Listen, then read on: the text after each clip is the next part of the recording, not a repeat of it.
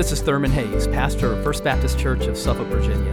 We want to welcome you to this message from our services at First Baptist. We're a congregation that is seeking to touch lives through the life-changing power of the gospel. I pray that you'll encounter Christ in his power and love even now as you listen. Grab a seat.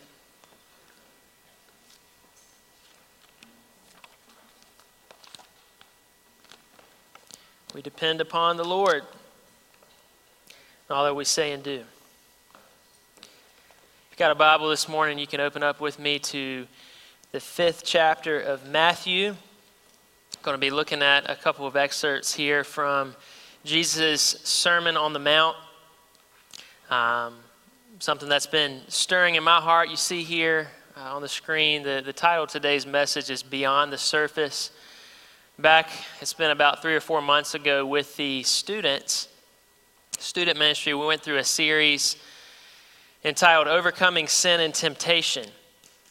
And as we talked about sin, we spent a couple of weeks looking at how often below the surface we allow things to fester, and above the surface we carry on with life as if nothing's wrong.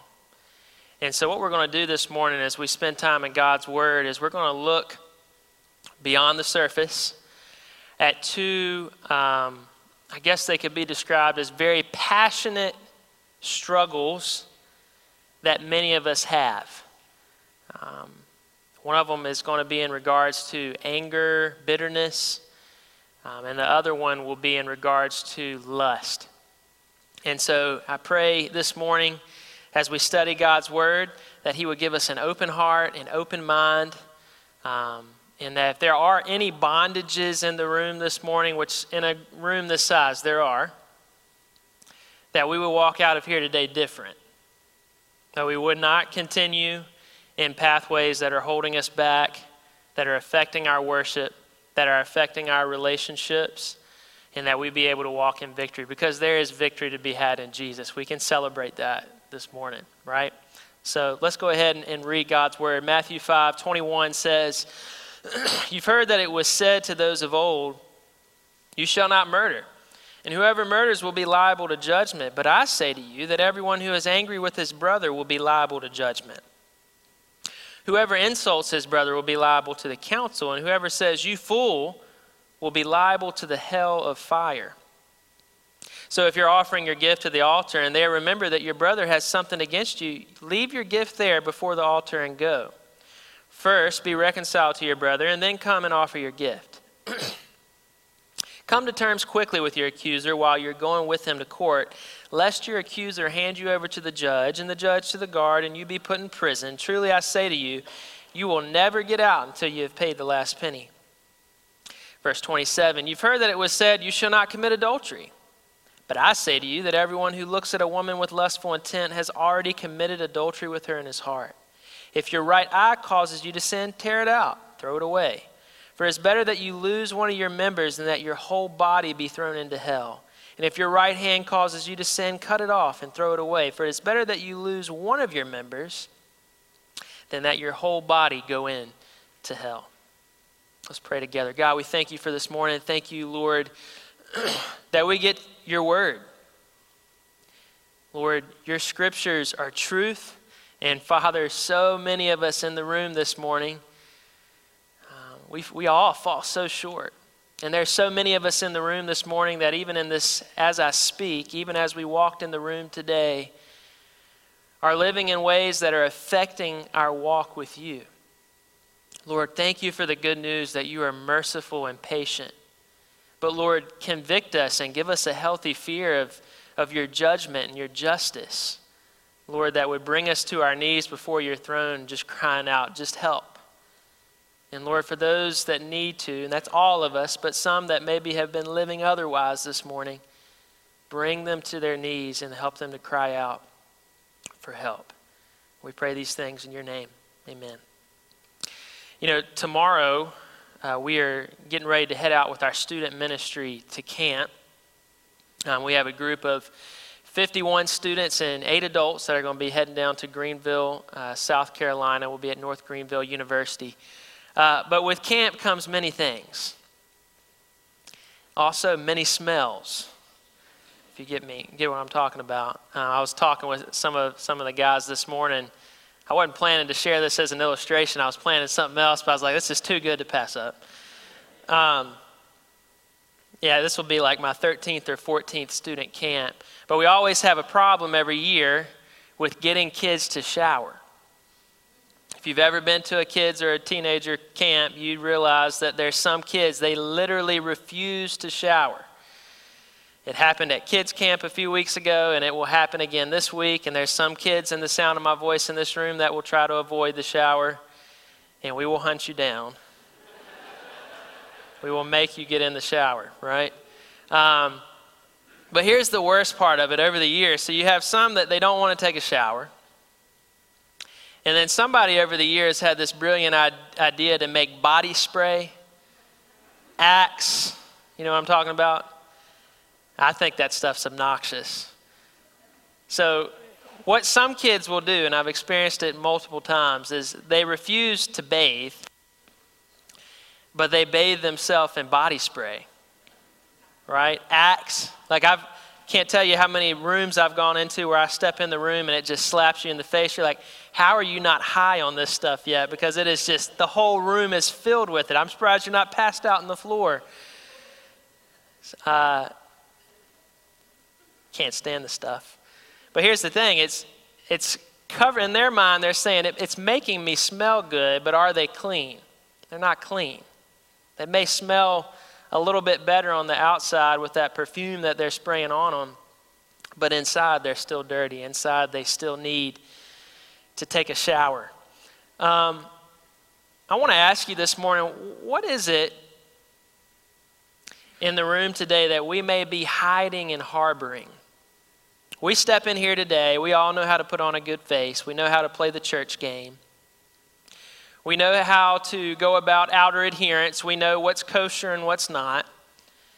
But what is it in our life that we may be hiding beneath the surface that you and I would be very, very, very ashamed if it were brought into the light? We make incredible efforts to try to make sure we keep it at bay. It kind of lingers beneath the surface for many of us. And here's what it ends up leading towards. It can lead into prideful ploys. Some of us are such insecure men and women that we push all those things down, and it shows itself through pride. We make ourselves to be bigger than we actually are, to be experts in what we're not experts within. Maybe it's prideful ploys, or maybe it's bitter divides.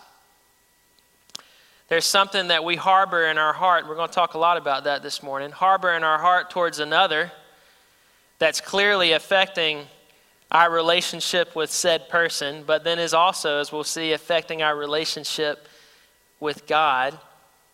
Or maybe it's lustful longings, places that your mind and your eyes are going that simply are shameful. They don't honor God, right? They're tearing apart at the seams within us, yet we allow them to marinate. The more they marinate, the more darkened the divide becomes in our life on the outside. And what does that lead to? It leads to situations of despondency. We don't know how to interact with other people. We get to a point where you hear people say this a lot today, I don't even feel anymore. I feel like I don't feel anything. A sense of despondency as we allow these hidden things to kind of just well up within us, or perhaps it leads us into isolation. We say, well, I don't want to confront what I have going on so I'd rather just go into my own little bubble, go into my own little circle so that no one will bother me. Or maybe it's not isolation, maybe it's passivity. We fail to take responsibilities that God has given us in order to hold up our ends of relationships we have. Maybe that be within the home, maybe that be within a marriage, in a parenting situation, in a workplace, school, whatever it may be. Or maybe it's leading us to a place of resentment. We resent life, we resent people, and it's tearing us apart, but yet for some reason we're coddling it in the flesh And we're hiding it beside or behind outward conformity, but behind the outward conformity is inner rebellion, right? Now, the text that we're looking at this morning, Jesus is confronting that. You look at the Pharisaical crowd, they had come up under this rabbinical teaching where, they knew the outward conformity. They knew things that you were to do and things you were not to do, but there were some matters of the heart that they were missing. Now, I've already said the two areas we're going to really lock in on this morning. I think he shares these here in the order that he does with a purpose. They're areas that really become deeply entrenched in us: anger and lust. They're sins of passion or hatred, right, that we can allow to cavern within us and can cause deep, deep divides and really begin to destroy things upon the outside. What I hope that we'll realize is what he helps them to realize is that outward conformity cannot mask inward rebellion. You see up here, outer adherence is not the hall pass for inner corruption. Some of us, like I said, we're good at playing the game. We can step in this room this morning. We can give the how you doings and we can nod the heads. But in our heart, it very well may be there's someone in this room this morning you're at odds with. And you can just go on status quo as if there's nothing wrong. That's not okay. You think of that from the anger perspective. You think about it from the lust perspective. Some of us can step in this room this morning. We can sing songs. We can sit in a Sunday school class. But last night, you're in a room by yourself looking at things on a computer screen you shouldn't be looking at. Right? And we can carry on like it's nothing wrong. And here's what I want to pause for a second. We're talking about shameful things. I don't want people to walk out of here today feeling beat up. I want you just to know there's something so much better, okay? Right?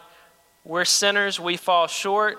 But I want us to not hide it or coddle it. Let's just bring it into the light and claim victory. Looking across the room today, there are so many people who could step up here in the pulpit and they could share stories. Man, this is where I was, but man, by God's grace, he got me out of it. I was an angry person and God spared me from it. I was someone that was chasing after lustful living and God spared me from it, and I can give him all praise, right? That's the goal. So we see here, God is not calling for our good appearances. What does he want? He wants our whole heart.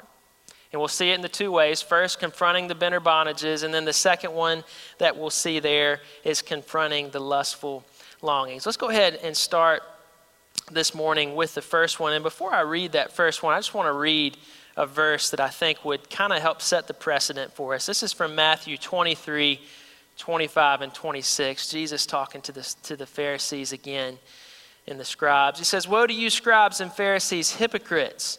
For you clean the outside of the cup and the plate, but inside they are full of greed and self-indulgence. You blind Pharisee, first clean the inside of the cup and the plate, that the outside also may be clean." As we continue this morning, may that happen. May we walk out of here today and the inside, may it's not just be, let me try to clean the outside of my cup. I've really been praying that there would be many people in the room today would walk out and say, man, I got to get that inside right. And thank God for Jesus, because he gives me the pathway to be able to do that. So here's the first one is confronting bitter bondages. If you look in verse 21, as Jesus approached them, he says, "You've heard that it was said to those of old, 'You shall not murder, and whoever murders will be liable to judgment.'" So from the teachings that these men that he's talking to had grown up under, you would understand that murder's wrong.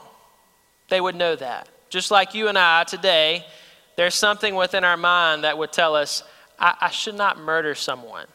Why? Because we understand if I murder someone, there's going to be a pretty big consequence to that. Once I get caught, I'm going to jail, and then there's going to be an even worse consequence after that. I'll probably be there for a really long time. In their mind, they would hear him say these words about murder, and they would think to Exodus 20:13 within the Ten Commandments, where it's made very clear, thou shalt not murder. And then That would have been commonly received, but then they would think about, well, what is the result of murder? The result of premeditated murder was death, which you would find noted in Numbers 35:31. The murderer would be liable before the court of law. So what he says to start, they're like, yes, I agree with you, murder's wrong. But then as he continues, he says, but I say to you. So he took something that was outside of the cup, and they're like, oh yeah, well, I'm not a murderer. Many of us in here today would be able to say, hey, I'm not a murderer, so I must be a pretty good person. In our minds, we look at, well, I've not done this outward act, so I'm better than this person that did this outward act. That's just not how it works, because as we're going to see here in a moment, Matthew 15:19 makes very clear, the murderous physical act comes from the murderous intent of the heart. These things don't just spawn up out of nowhere. No, it starts within the heart, which is why he's taken them to the heart. He says, I say to you, everyone who is angry with his brother will be liable to judgment. So if you are angry, then he goes in and he says, whoever insults his brother will be liable to the council. And then finally, he says, whoever says you fool will be liable to the hell of fire. So he's confronting anger and insults and belittling words that would spew out of man's mouth. And he's saying that these things are on par with the physical act of murder. Now, this would have been a riveting statement. They would have gone and been like, yeah, I agree with you, to like, oh, wait a second. I've just said something to my brother here that was rude, or I've been harboring bitterness towards them. And they would have been all, including all of us in this room this morning, exposed under this word. You know, you couldn't define yourself as righteous on the matter simply because you didn't physically murder. This was only a partial understanding. Jesus was going to the heart. But then he takes it a little bit further here. So he goes in verse 23. He says, so if you're offering your gift at the altar and there remember that your brother has something against you, leave your gift there before the altar and go. First be reconciled to your brother and then come and offer your gift. So he's talking about how it's affecting what I'll refer to here as kind of your horizontal relationships. But now he's saying, if you're going to be angry, bitter, spiteful towards another person, you can't just stroll into my house and act like everything is okay. What does he say? And it's interesting here because as he says that in verse 23, it says, remember that your brother has something against you. So he goes from you being angry, and now he's even saying, even if you can think of somebody that has something against you, go take it, your gift, lay it before the altar, go be made right with that person. So what is that telling us? If we allow anger, bitterness, spitefulness to stir within our hearts, or even if we know there's somebody else that is anger and bitter and spiteful towards us, and we just kind of lay it out there in the ground and just like, well, I'm just gonna, it's gonna be like, some of y'all may take the trash out, and in some of our houses, we let the trash keep piling up. Then it's piling over, right? That's what's going to happen. He's saying, don't step in here with that. Put it down. Go and be made right with your brother. You're seeing the necessity for expediency. Because as he says here in 25 and 26, do this quickly with your accuser while you're going with him to court, lest your accuser hand you over to the judge and the judge to the guard, and you be put in prison. Truly I say to you, you will never get out until you have paid the last penny. To make this extremely simple, basically he's saying, if you let this stuff harbor in you, you don't deal with it, the bitterness, the backbiting, the crude words, the harshness, you will not get out of jail. Because he says until you've paid every last penny, you and I can't pay our way out of our sin. He's trying to make that point. You will not get out. He's already said you will be liable to judgment. And he's gone as far as to say, because what was the judgment that was deserved for the murderer? Death.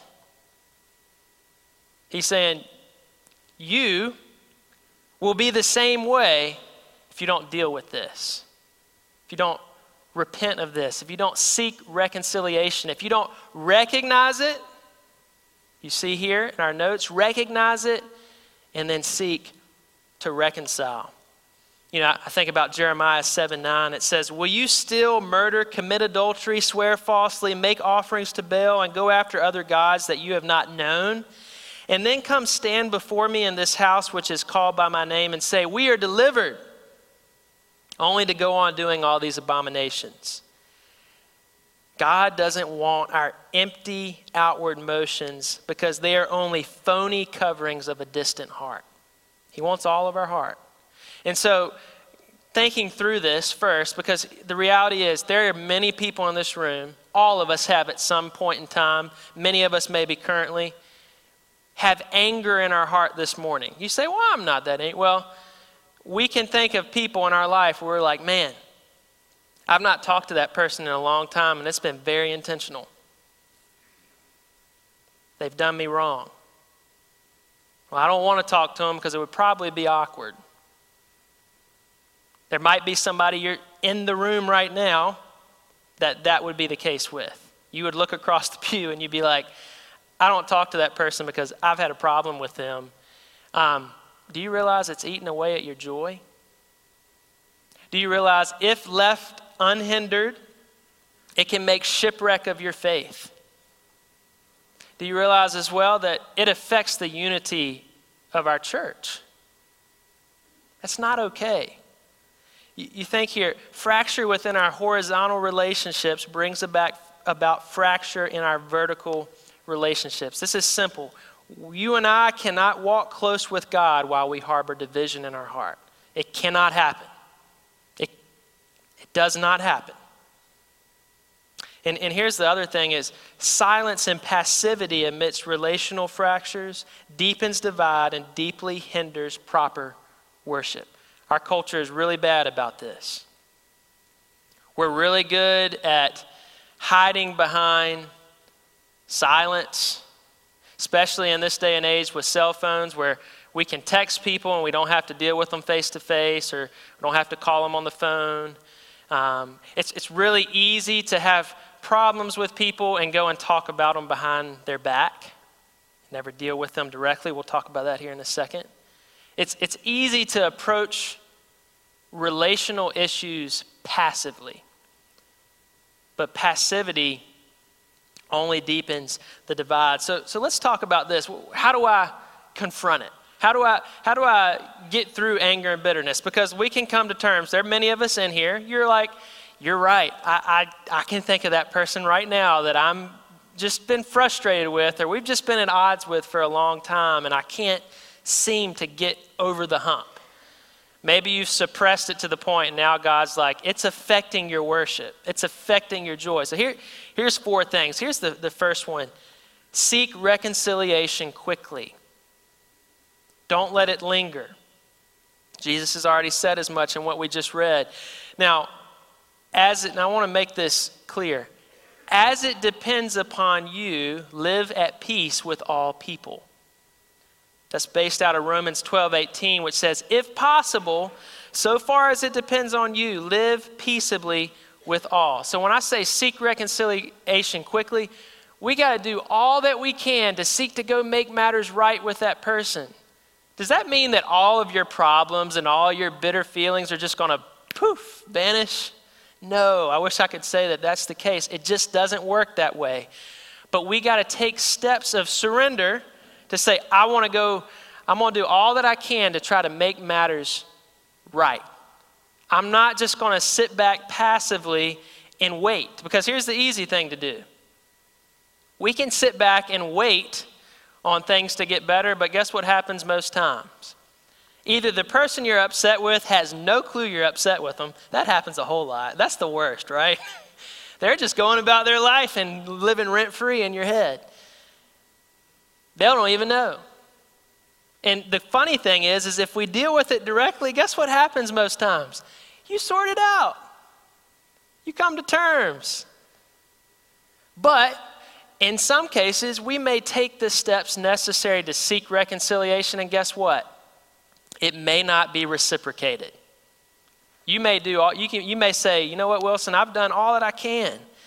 I've sought to lay myself down for this person. I've sought to share of my own flaws and try to find a way to work through it. At that point, you've done what you can to make things right, but don't let them live rent-free. Don't let them still hold you in bondage up here and just, because the more it sits here, the more bitterness comes, the more frustrated, and you almost have a vendetta. You're like, man, I really hope that person gets it. I hope that God really strikes them down. We got to avoid that. We can't make someone be right with us, but we can take the steps necessary to try to bring about reconciliation quickly. Second one, be careful with words. When run through the filter of anger, our words only hurt. Now, I think about James 3, 5, and 6. So also the tongue is a small member, yet it boasts of great things. How great a forest is set ablaze by such a small fire. And the tongue is a fire, a world of unrighteousness. The tongue is set among our members, staining the whole body, setting on fire the entire course of life, and set on fire by hell. Whoa. The tongue is a loose cannon when it's run through a fleshly filter. It's a loose cannon, and all of us can vouch for it because we can probably think of times, maybe even this morning, where we were like, man, I should not have said that. That did not come out the right way towards my child, towards my spouse, towards my friend, towards that person driving down the road that cut me off, right? That vitriol, that anger, we got to be careful with our words. And think about it.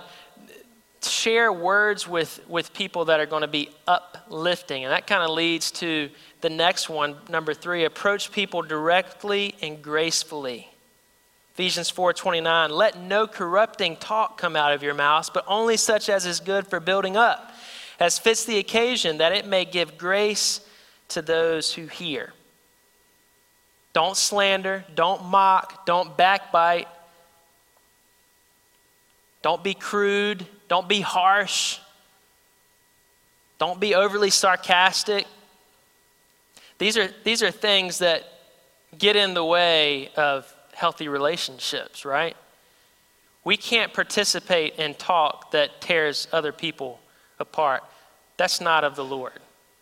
And I know in rooms like this, it happens. I've heard it. I've spoke it, right? It's not okay. It tears people down. It does not bring about unity. Now, you see up here, deal with it directly. There's going to come times where you're going to have a problem with a person. Where do you go with that? To the person. Don't go to the other persons that have nothing to do with that person and complain. Where do you go?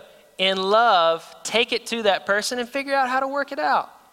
Like I said, most of the times, not every time, but many times you can begin at least taking steps to work it out.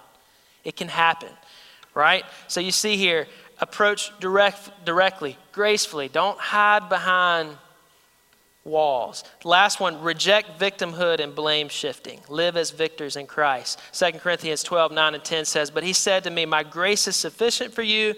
My power is made perfect in weakness. Therefore, I will boast all the more gladly of my weaknesses, so that the power of Christ may rest upon me. For the sake of Christ, then, I'm content with weaknesses, insults, hardships, persecutions, and calamities. For when I'm weak, then I am strong. Paul, if anybody, could have easily been a victim. He could have played the victim card. He could have pulled it out, and it would have probably been well earned. He could have easily passed blame onto other people. We can't do that. Why? Because if you are in Christ this morning, you are a victor, not a victim. You are a victor. You have victory in Jesus, right? And so it's getting to this point in our culture now where victimhood and blame shifting is the easy thing to do. Well, it's always somebody else's fault. Well, I'm always the victim. No one understands me. No, we can find victory in Christ. If you're in Christ this morning, victory is to be had. If you don't know him, come to know him and find that victory. At the end of the day here, you look at Hebrews 12, 15 and 16. Strive for peace with everyone, for holiness without which no one will see the Lord. See to it that no one fails to obtain the grace of God, that no root of bitterness springs up and causes trouble, and by it many become defiled. Do not play games with anger and bitterness. Do not harbor it towards other people. It will destroy.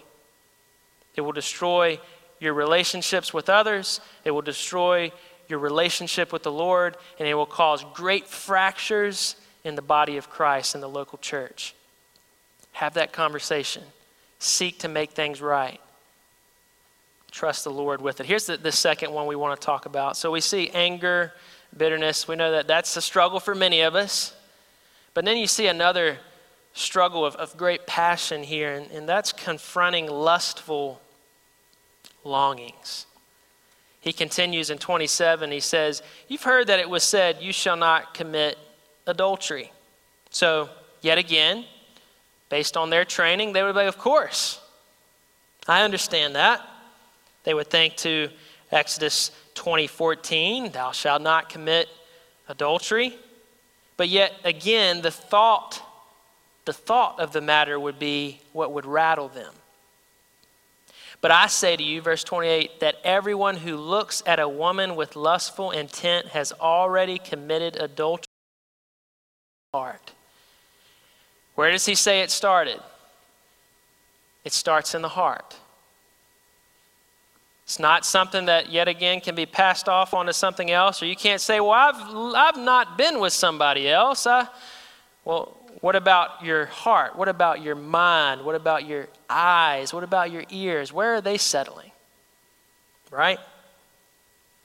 The act of lust begins in the heart. By the time the look has been locked in upon, the element of sin has already been activated. The heart having taken what it was presented with and furthering that presentation into a lustful fantasy that is gawked over. Now here's the thing. We can't always avoid what is put before our eyes, but we can control what our heart does with it. In our culture today, we already understand the fact that we're living in an over-sexualized culture. You don't have to go looking for it. Guess what? It will find you through a TV advertisement, through someone walking down the street, right? It will find you. So what does that say? When I encounter it, I want to be ready to handle it with maturity. I want to be able to handle it in a way where I don't gawk over it, but I say, man, I found something better. I have something better. What is our heart going to do with it? Now, he continues on here, and he shows the seriousness of this. In verse 29, he says, if your right eye causes you to sin, tear it out and throw it away. For it's better that you lose one of your members than that your whole body be thrown into hell. And if your right hand causes you to sin, cut it off, throw it away. For it's better that you lose one of your members than that your whole body go into hell. Now, clearly here, this is a usage of extreme metaphor. But it's driving home the point that Jesus is making. He's not just saying, well, just don't try to think about it. Just be careful. No, he's saying, don't leave any space for the lust of the flesh to reside within your life. Now, to the Jew, the right side, the right arm, the right eye, the right leg were considered to be the best that a man had to offer. Now, I think this is kind of interesting to ponder, because clearly you think about eyes and hands, clearly there is some association there with, these elements of sexual sin, but you think about the right side being the best that it's had to offer. He's basically saying, be willing to let go of things that would be seemingly prominent and necessary in your life to avoid going down this pathway. Let go of it. Cut it out of your life. Don't allow it to linger. It's not just a physical solvent. He's saying we must be willing to part ways with even that which we feel as though we're of special interest and worth to us, if it means steering clear of that which is ultimately, if left unchecked, would lead to hell. I want us to stop for a second here. The same thing with anger. It's the same thing with lust here. If you let it rule your life, it will lead one place: hell, separation from God. If you're claiming faith in Christ and we're going down these pathways, it will make shipwreck. You very well may make shipwreck of your faith. It's not okay. It's not okay to go down these pathways, right? Now, you think here, as we look at what he said, I think it presents some unique opportunities for us to ponder. Here's the first one, is to understand our eyes were never meant to objectify each other's bodies for the purpose of pleasure. Now, I want to make this statement as well. Many people make this out to be a men thing. This is a men and a women thing, okay? It's really dangerous because we've made it such a men thing that if there are women that struggle with this, they feel as though that they're weird to struggle with it, and then that makes them go further into darkness because they say, well, I don't want to be somebody to know this about me because women aren't, but no, this is just, sin is just it's a human issue. And it's no different here. This is a men and a women struggle. And you look here, we're not meant to objectify each other. We're not meant to sit and look at a screen or look at someone going down the road and gawk over them and view them in a way that's just not honoring to them and ultimately not honoring to God. But here's the thing, God did create men and women with sexual desire that's only to be expressed through the confines of what? Marriage, between a man and between a woman. And listen to this, any attempt / expression towards sexual gratification outside the confines of marriage is adulterous and dishonoring to God. Whether that be watching something on a screen, doing something that would be unfaithful to your spouse, whether that be shacking up with somebody that you are not married to, it's not God's way. And it's not, our culture says, well, that's just robbing the fun of things. No, the culture doesn't get the beauty behind the thing. The beauty behind it is found when it's done God's way. And what he's saying is, flee the stuff that's not God's way. In a world where lustful opportunity is at our fingertips, we must flee the shadows and abide in Christ. Here's 4 keys to confronting lust. Here's the first one, delight within the Lord. You're struggling with lust this morning. Lust represents a satisfaction problem. Perhaps you're struggling with insecurity. Perhaps you're struggling with loneliness. And instead of turning to the Lord, where are you turning? You're perhaps turning to a screen. It's a satisfaction problem. I think of Psalm 63, 5 and 8. My soul will be satisfied as with fat and rich food, and my mouth will praise you with joyful lips when I remember you upon my bed and meditate on you in the watches of the night. For you've been my help, and in the shadow of your wings I will sing for joy. My soul clings to you, your right hand upholds me. Delight within the Lord. If we are satisfied in the Lord, we would look at that stuff and we would say, no, I don't want it. Many of us struggle to delight within the Lord because our minds are going many different places, and therefore, where do we begin gravitating towards? These things that don't honor him. Here's the second thing. Reject isolation and be accountable. Lust feeds off of secrecy. Proverbs 7, 18 through 20 says the adulterous woman. It shows this element of temptation that's going about, somebody being drawn away, and this is what the devil is doing. He says, come, let us take our fill of love till morning. Let us delight ourselves with love. For my husband's not at home. He's gone on a long journey. He took a bag of money with him. At full moon, he will come home. He's trying to pull away and say, well, there's no one will know. It's not going to hurt anybody. Just, you're by yourself. No one's going to ever see this. That's a lie. Reject that element of isolation. Be accountable. Find people in your life that will hold you accountable. Check in on you. How you doing? Whether it be with lust or with anger or whatever it may be. Just somebody that's going to challenge you in your walk with the Lord. We reject that. We're really getting into some troublesome places. Third thing, know your weaknesses and flee. Do not welcome infestations. Hebrews 12:1 says, therefore, since we are surrounded by so great a cloud of witnesses, let us also lay aside every weight and sin which clings so closely, and let us run with endurance the race that is set before us, looking to Jesus, the founder and perfecter of our faith. Are we willing to cut ties with something that we know is causing our faith walk to be debilitated?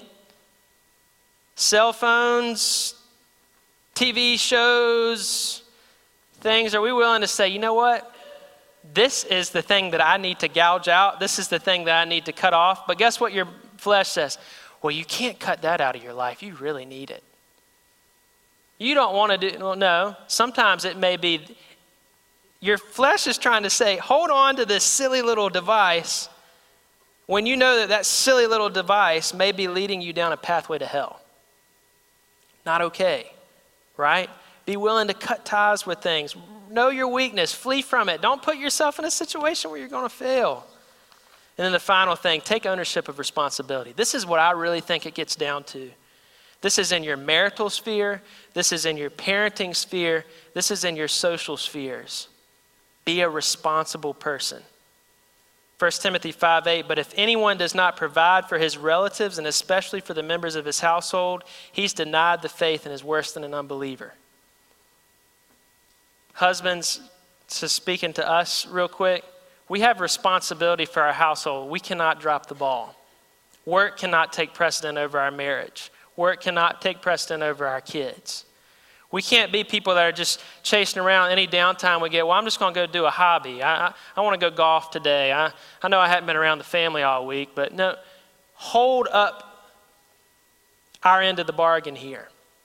Be responsible. Hold it up for as a parent, as a husband, as a wife. Why? Because when we start rejecting those things, this is what Proverbs 24 says, 30 through 31. I passed by the field of a sluggard, by the vineyard of a man lacking sense, and behold, it was all overgrown with thorns. The ground was covered with nettles, and its stone wall was broken down. And guess what happens when the stone wall is broken down? Guess what comes in? The devil's chomping at the bit. He's ready. He's licking his chops. He's saying, I see the inroads. When we reject responsibility, you're welcoming it. Rejected responsibility is one of the easiest pathways for lust to begin to enter into the situation, because you start saying, well, here's greener pastures. No, we need to be faithful and bought in. Let your eyes look directly forward and your gaze be straight before you. Ponder the path of your feet and all your ways will be sure. Do not swerve to the right or to the left. Turn your foot away from evil. In closing, these are heavy things. I get it. Anger, lust. But I just want to be dead clear.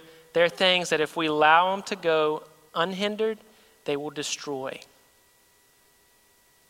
And I also want you to hear this morning. I don't want you to walk out of here to say, well, he gave me 4 points on this and 4 points on that, and I got to check all these things off the list to make sure.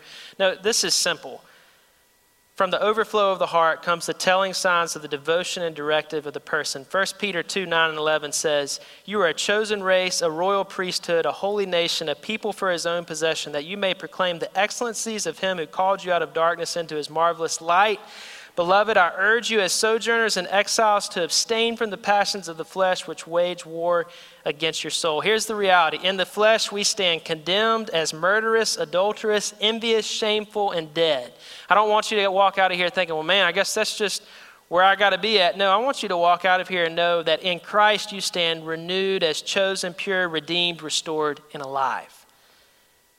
Give it to Jesus. Lay it at the cross. And that goes to the second point here is, well, how do I get victory? Victory is in these areas is not found on a graded scale. Victory is in an old rugged cross and an empty tomb. Colossians 2:13, you who were dead in your trespasses and the uncircumcision of your flesh, God made alive together with him, having forgiven us all our trespasses by canceling the record of debt that stood against us with its legal demands. This he set aside, nailing it to the cross. He disarmed the rulers and authorities and put them to open shame by triumphing over them in him. Your victory is found in clinging to Jesus. That song we sang before the message, Abide in him. That's my challenge for us today. And I tell the youth this, we're done now. This is not just, I'm not just standing in front of us to give a presentation. God's word calls for action, right? We got to do something with it. Your action plan today is maybe, I know that there's somebody I'm not right with, and it is causing division in me, in them, maybe in the church body as itself, I got to go have a conversation this week. I can't make you do that, but I pray God's convicting you upon that because it's causing disruption. Or maybe you're in here today and you say, Wilson, I've been addicted to pornography for years, and I just feel like I can never overcome it. I'm here to tell you today, you can have victory today, and you can come lay it down and say, I'm done with lusting after those things. I'm not going to lock in over that kind of stuff. I want to find victory in Jesus. Please act. I urge you today. These are not light matters, take it or leave it. No, Jesus was very clear. If you leave this unhindered, it can drive you to hell. That's pretty serious. But I also leave you with better news. If you just surrender it before the Lord, Jesus is so faithful. He is so merciful. He took the penalty that you and I deserved upon himself that you and I might have life. Let's bow our heads and let's pray. God, I thank you for this day. I thank you that your word is clear. God, please help us. Please help the person in the room that is struggling with bitterness or anger or frustration or talking behind people's back. And Lord, convict them of the sin and help them to see that there's joy to be found when relationships are healthy and above board. Lord, help the person in here this morning that's just drained from lustful living. They realize how empty it is, but yet they keep going back. Lord, help them to be satisfied as Psalm 63 is. Be satisfied in you as like it was rich food. Lord, break somebody's chains today. I know there's chains in here. I know there's things holding back people's worship. May they not continue on until they lay it down and go be made right. Lord, move as you may. We pray these things in your name.